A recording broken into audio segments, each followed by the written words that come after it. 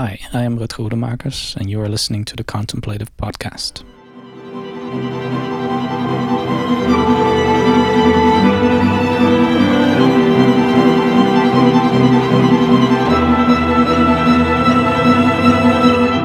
Contemplative Podcast. Hello and welcome to the Contemplative Podcast in conjunction with Contemplative Classical and Headphone Commute.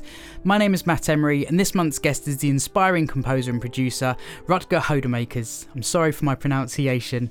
Rutger released his album Age of Oddities on FatCat's 130701 label this year, and it's also just been released as a vinyl edition which is available through FatCat and their website now.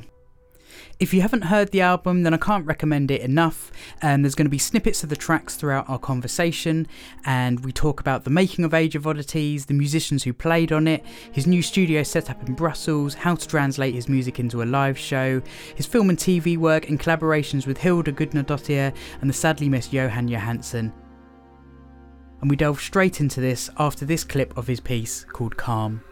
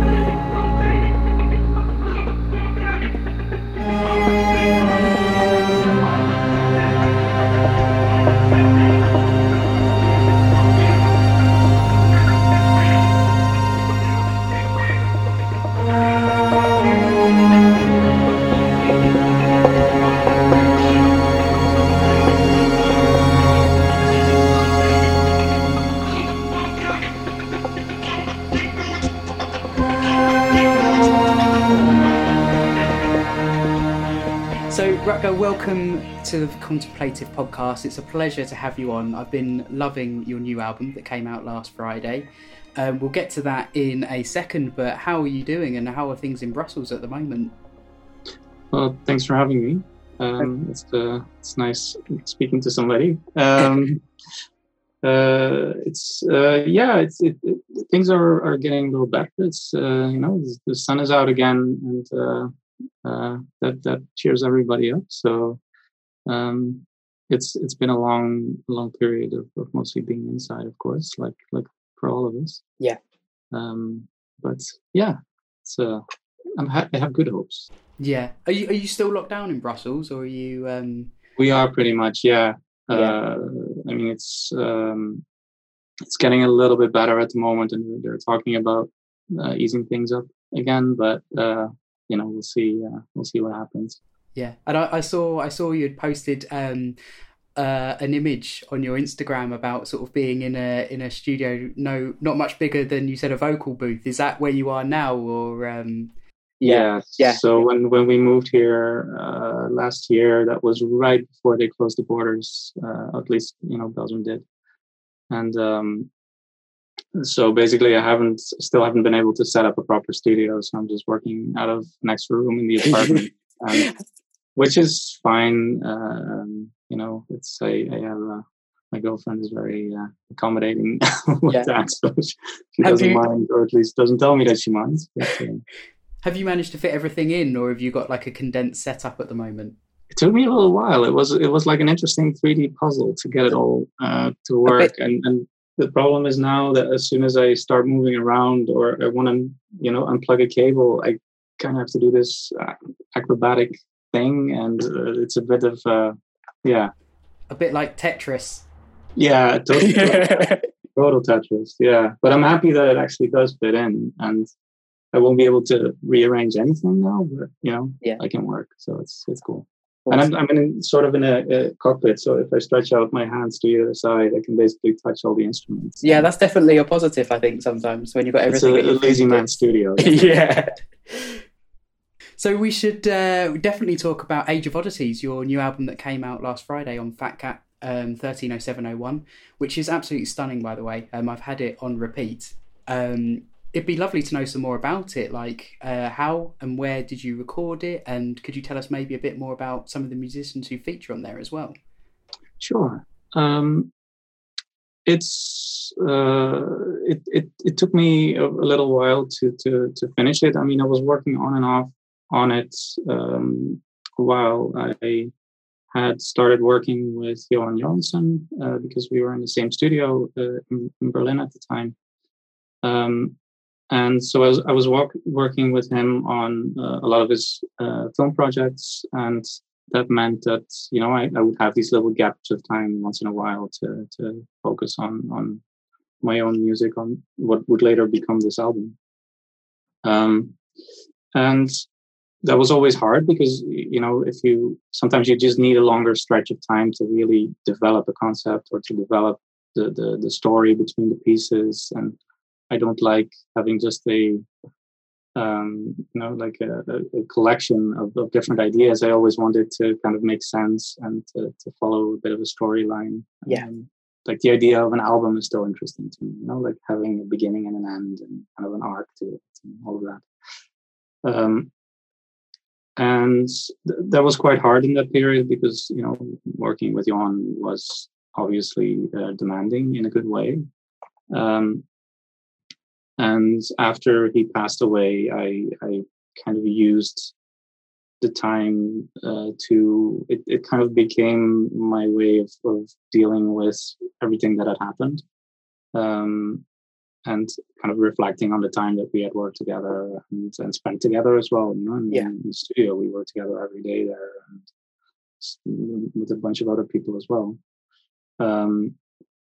So that was a moment where I did have the time to kind of finish the whole story of it, and at the same time, weirdly, it became a sort of a therapy of having, you know, the grief therapy, if you want to call it that.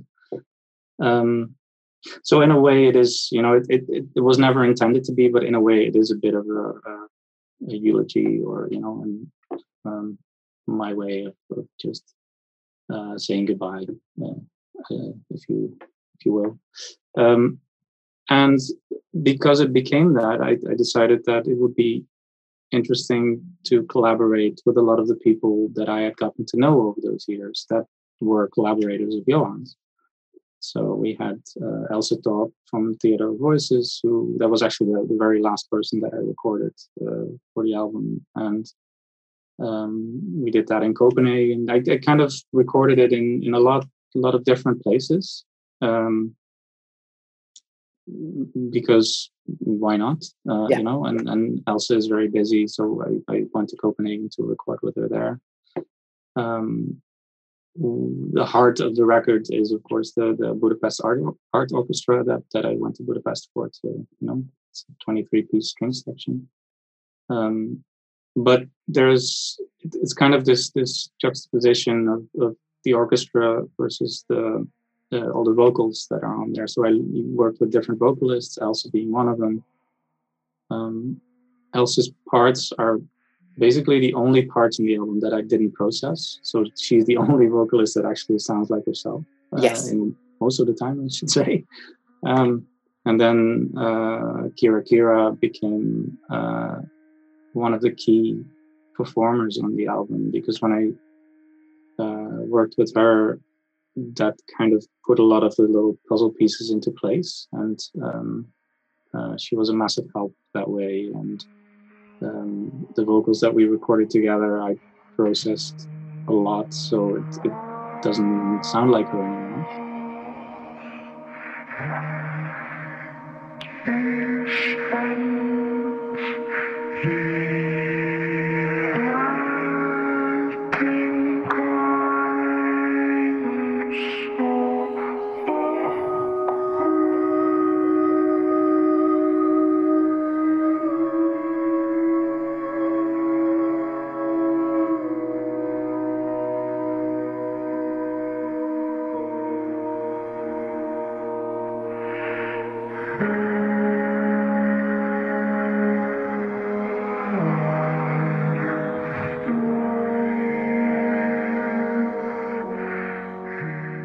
Yeah, I mean, I had a couple of questions about the vocals. More of a personal kind of. I'd listened to it, and I've listened to it a lot actually. And one of the things that really stood out were the mishmash of vocals. Obviously, as you just said, you've got the pure vocal and the really treated vocal. And I was really interested to know kind of what you'd done, if you wouldn't mind saying, just because it's awesome, it's amazing. Like I've as I say, I've listened to it a lot, trying to work out some of what you might have done to it. But it's the way it works with the orchestra and everything. It just gives it such a kind of an original sound. Really, it's works so nicely. Thank you. There were a lot of processes for the different vocals. I mean, a lot of it was digitally, so just in Cubase, the software that I work with, just mangling, seeing, just working for as long as it took to get to a point where it sounded like, this is interesting. This is very weird, but I think this could be interesting if I use it as an instrument. And I think in the beginning I wasn't even trying to avoid having it sound like voices, but that's just what it ended up being that, Yeah. But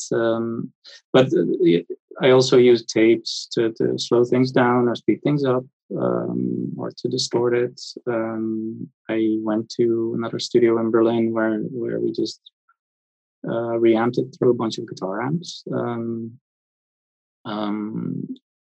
We did some recordings in Amsterdam where we worked with contact mics and just, there were all kinds of, I was just looking for a lot of different techniques to have fun with. And I tend to get a lot, very easily, I tend to get inside my own head and just overthink things. So yes.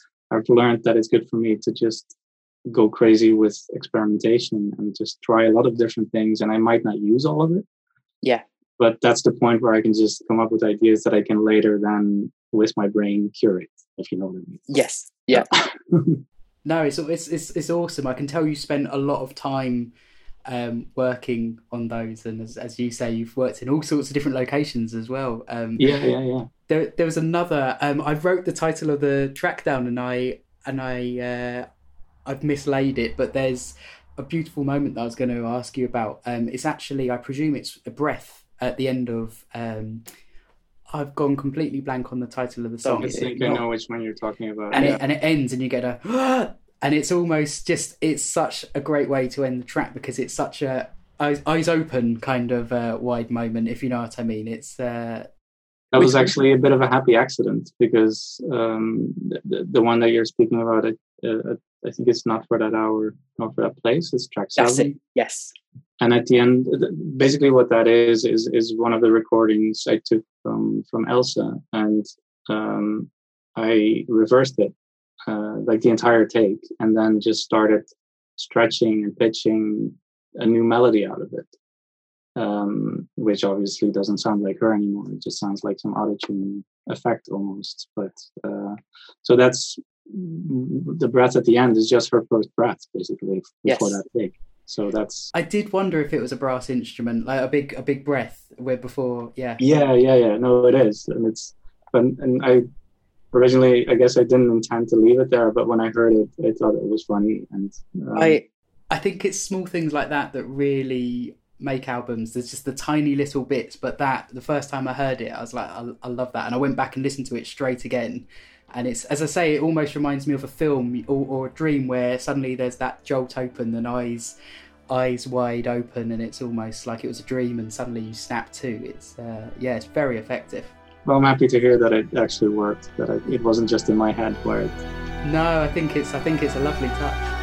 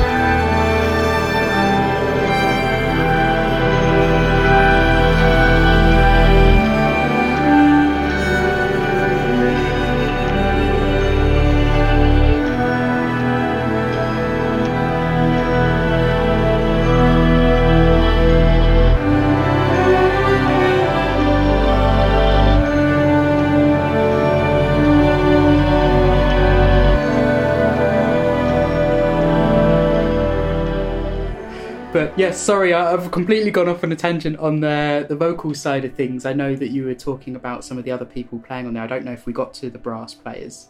We didn't actually, no. So the horn player is a good friend of mine, Maurice Kliphuis. He's a Dutch horn player. I think he's actually one of few jazz-trained French horn players in the world. There might be a few more now, but I remember that, for a while he was one of a few people, because it's not a traditional instrument to play jazz with. Yeah. But he's also the kind of guy that really likes to experiment with sound a lot, and it was obvious for me to invite him. The lines that I wrote for him were ridiculous to play, because he had basically no time to breathe anywhere, and they were all like these massive legato lines, and so that I've learned my lesson for next time. But I've done that where I worked with a saxophonist and I didn't put any breaths in at all, and you just forget sometimes. I'm so used to working with strings that suddenly when you give it to someone who's actually doing brass, you almost forget that they are actually going to have to take a full breath somewhere. Exactly, you really have to do that. It's a bit annoying because it kind of messes with my melody if you breathe, but okay, let's just do it. Yeah. No, there was a trombone player, Hilary Jeffery, who's comes more from the avant-garde side of things. But most of the things that I had him play were an octave higher and double time, because I always intended to slow it down on tape. So I think I confused him a little bit during the recording session, and he got a little annoyed with me even. But after I explained what I wanted to do, I think he actually thought it was funny, and he wanted to proceed. And is that to make the sound a bit thicker and fuller when slowing down? Yeah, I used that on the beginning melodies of tracks 4 and 8. Calm, and the other one we will. Bad with my own titles. We will clamber. I forgot the title. It's track 8. It's kind of this big, monumental, almost alien sound that I wanted to create, where I used a lot of different instruments, pitched them down a lot, and just also some voices. I think it's very layered. And so that's mainly what it was for. The horn is basically used as an actual instrument. The trombone I use more as a texture type thing. Yeah. Awesome.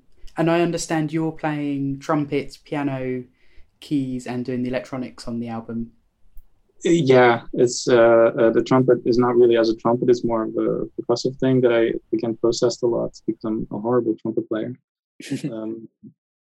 There's a lot of key bits. There's a bit of piano, not too much, because it's been used so much that I kind of wanted to stay away from that for this one. And also it was more, I don't know, it became kind of a challenge to not use piano in something like this. Yeah. There's a lot of little key bits, like little synthesizer parts that I ended up also slowing down on tapes, and so there's a lot of that, and some of the vocals are also mine. Yeah, that's true. Awesome. And is there any chance of any live shows, or is that a bit of a harder thing to assemble for a live show? It's hard in general at the moment to organize anything. So I think I've accepted the fact that for the foreseeable future there won't be anything in that department. But we are actually looking into doing something more towards the end of the year, hopefully. Amazing. So there's an opportunity to do a few gigs, and I'm hoping that will be with at least with a string quartet. So I would have to rewrite a lot of the parts, because it's obviously not going to be possible to get 23 string players on the stage. Yes. So I'm trying to figure out how to translate it to a more manageable setting. But I think we did one piece a few years ago before the album was finished, The Invention of the Moon. We performed that at a memorial concert for Johan in Reykjavik. And that was with a quartet and one horn player, and that worked really well, actually. So I think most of it can be rewritten, and I would do the electronics and some of the keys myself. Yeah.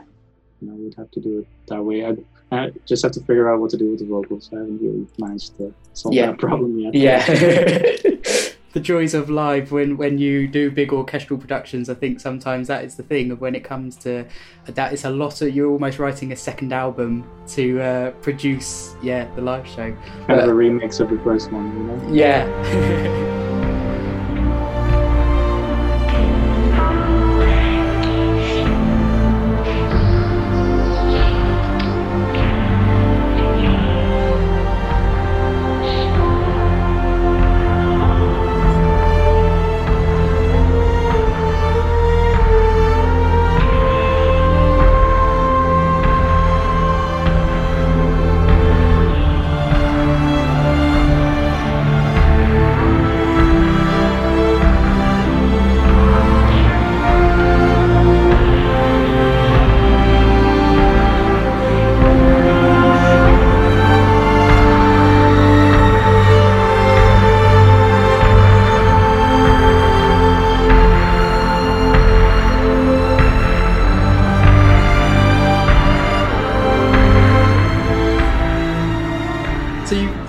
This album with 130701, which is obviously FatCat.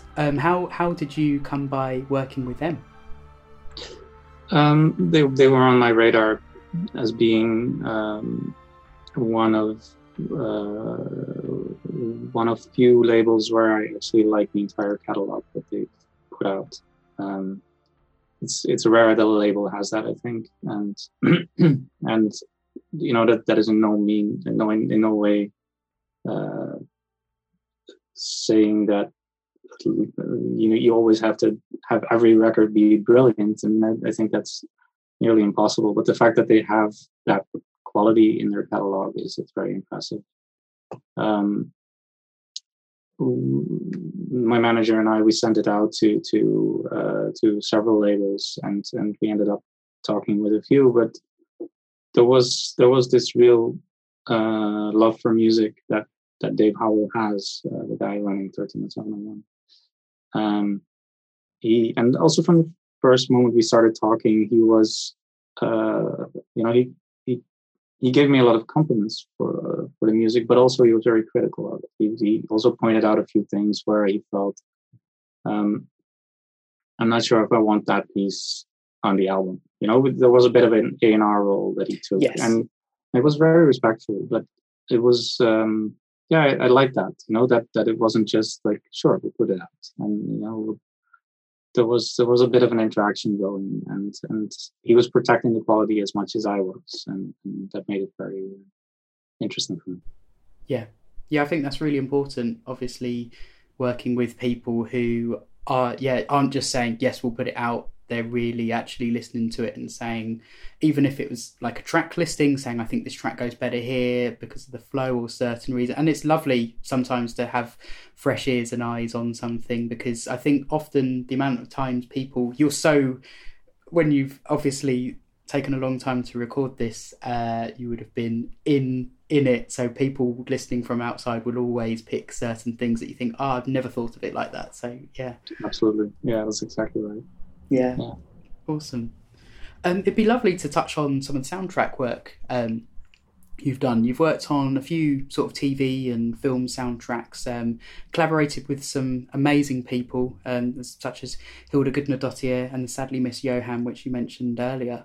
Has there been anything that you've learned collaborating with, these brilliant artists? I've learned more than I would be able to tell you about in this conversation. I mean, from the first day that I started working with Johan, and actually that was the same day that I started working with Hilda, because we worked on the first season of the Icelandic series Trapped. Yes. It was very interesting, like Johan kind of brought me back to a place where I shouldn't be afraid of just using extremely lo-fi techniques to get results. I was at that point, I had taught myself to just be so meticulous and so careful about everything, and to just make sure that everything is done the right way. I would take a recording, like some percussion recordings, and just really, make sure that if I move some of the tracks, I have to move all of them, because otherwise you lose the phase thing between them. And he would just come in, sit behind my computer, and start messing with everything. And I would just, hands in my hair, just lose it, because all the rules that I had learned were broken within 30 seconds, But I also saw that led to some amazing sounding results, so that I shouldn't necessarily be afraid of breaking those rules. And weirdly, that was something that wasn't, I'd done that before. It's just that I'd forgotten it. And I was kind of pushed back into that position where everything is possible. Don't ignore just any technique or just stupid detail. Just do whatever feels good and sounds good, mostly. And I think Hildur has a similar way of working, where she's a fantastic composer, and she is so good at writing really special and perfect melodies and arrangements. But she is also somebody that will very easily just record it in a, just because she has an idea, it needs to be recorded now. Microphone is not facing the right way, whatever, I want to record it. And then you end up with what normally would be an inadmissible recording, but, you can still, the material is still amazing. The content of it. So I think that was definitely a big lesson. And then, of course, it was the first time that I started working with orchestras, because I don't come from the classical world, and that was an amazing experience. Just seeing those massive recordings with great engineers that that Johan was working with at the time. It was. I think I've learned more in those years than I will in the next 10. Yeah. I'm still processing it all. That's kind of what it is. Yeah, that's really beautifully put in terms of sometimes, and you mentioned it as lo-fi as well, just how it's not sometimes always about the quality, it's about the feel in the recording. And I've spoken to another composer in an early episode, and he was saying one of his tracks was recorded on his iPhone, and he said he just couldn't get a better version. And that was the take, and it was when he was writing it, he got it down, and he'd had a sound man come in one of his shows that he was playing at, and had said how I always test my PA speakers on this track, and wow, it's recorded amazingly. And he turned around and said, I recorded that on my iPhone, and he was a bit blown away by it. So it's amazing. I think sometimes feel, as you've just said there as well, is so important. We're all walking around with recorders now that actually can capture a decent enough sound, and then it's an amazing world that we live in, of tools to our fingertips. But even if it's a bad recording, if the musical content of it is special, then it doesn't matter, and it shouldn't matter. And of course, people like Niels Fram have also started changing the perspective to piano recording, for instance. Yeah. But that is done on purpose, of course, to just go really close and hear the hammers and all of the bells and all of that. But there's also just a way of doing it on purpose, or just allowing it to sound bad because it's the moment was more special than putting the microphones right. Yeah, totally agree.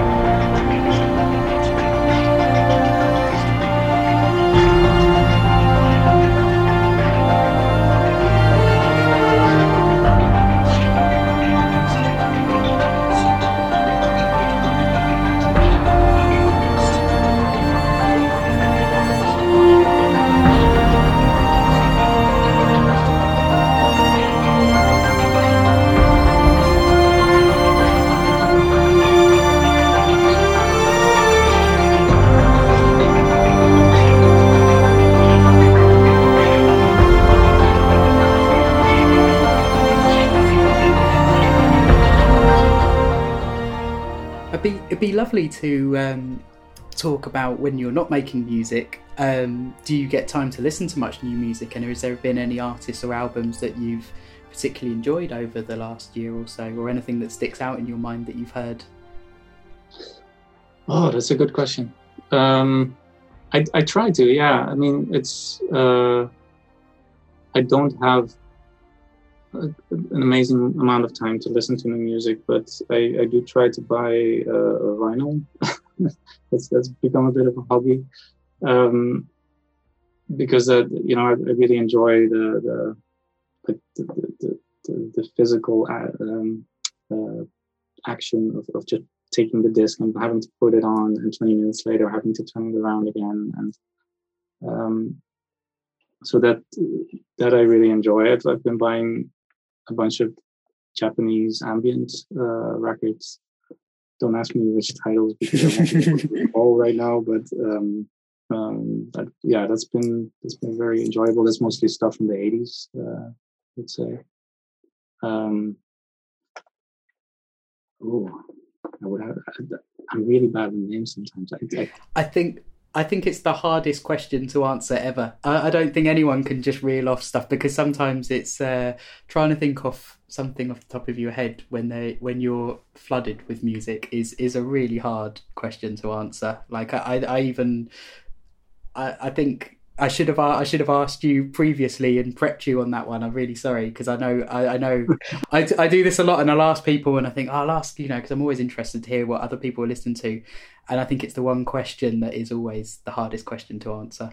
I mean, I am always listening also to the music that my friends are making, and just the people that I share the studio with. So that there's always that.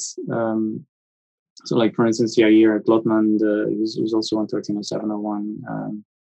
He's been writing some really beautiful music lately, but it's not out yet. So we're gonna have to wait for that.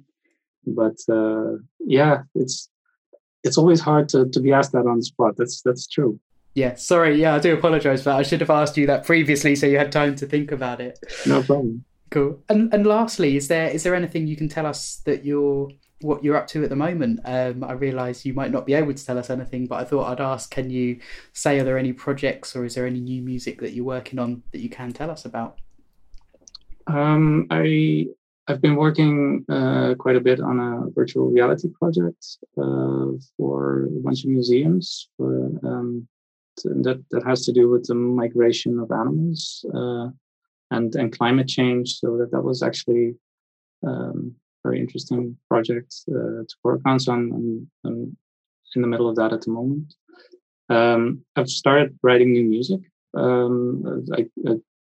The first one took me so long, and I'm already for some reason it's coming out now. I'm writing a lot of new stuff, so I'm hoping to have the next one done relatively soon. Amazing. And then there's always a few TV and film projects that are in the air, but nothing has landed yet. So we'll see what comes up. So awesome. That's in a nutshell, basically. Yeah. My Great. agenda at the moment. Great. Well, congrats on the new album. I will be playing some clips throughout this interview for people to hear it as well. And thank you so much for taking the time today as well to chat to us. Thanks to you, and it was a lovely chat. Yeah, lovely to chat. Thank you very much.